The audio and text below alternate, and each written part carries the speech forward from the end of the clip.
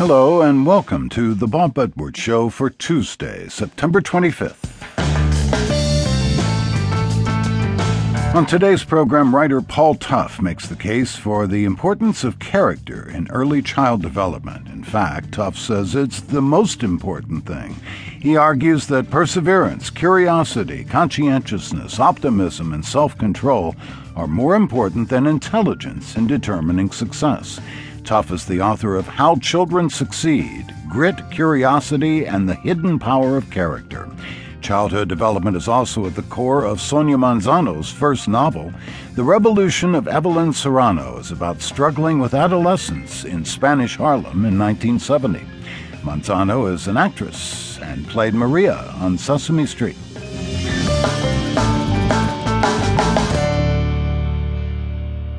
We often think that intelligence leads to success. In children, success is measured by grades and high scores on aptitude tests. But what if that's not enough? Journalist and author Paul Tough believes that children are successful when we teach them to have strong character. His latest book, How Children Succeed, Grit, Curiosity, and the Hidden Power of Character, uses groundbreaking research in neuroscience, economics, and psychology to show a new generation of thinkers who are successful, not just because they're smart, but because they knew how to persevere. Tough explains to us why the secret to success just might be failure.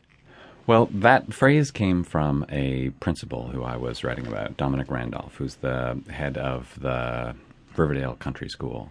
And so he was teaching a very high-achieving, high-income group of kids.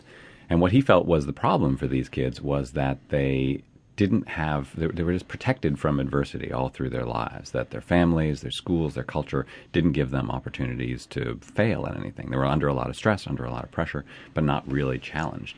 And as a result, he felt like they weren't having the kind of experiences that build character, that build strengths like grit and self-control and perseverance. And so what he was finding in his students is that they were great on paper, they did fantastically on tests and in school, but they would get out into the real world, whether into college or beyond college, and they would just be lost. And they would encounter some real setback, like everybody does, and they would get completely derailed because they didn't have that inner strength and that confidence to deal with those problems. And you thought, gee, I can get a book out of this.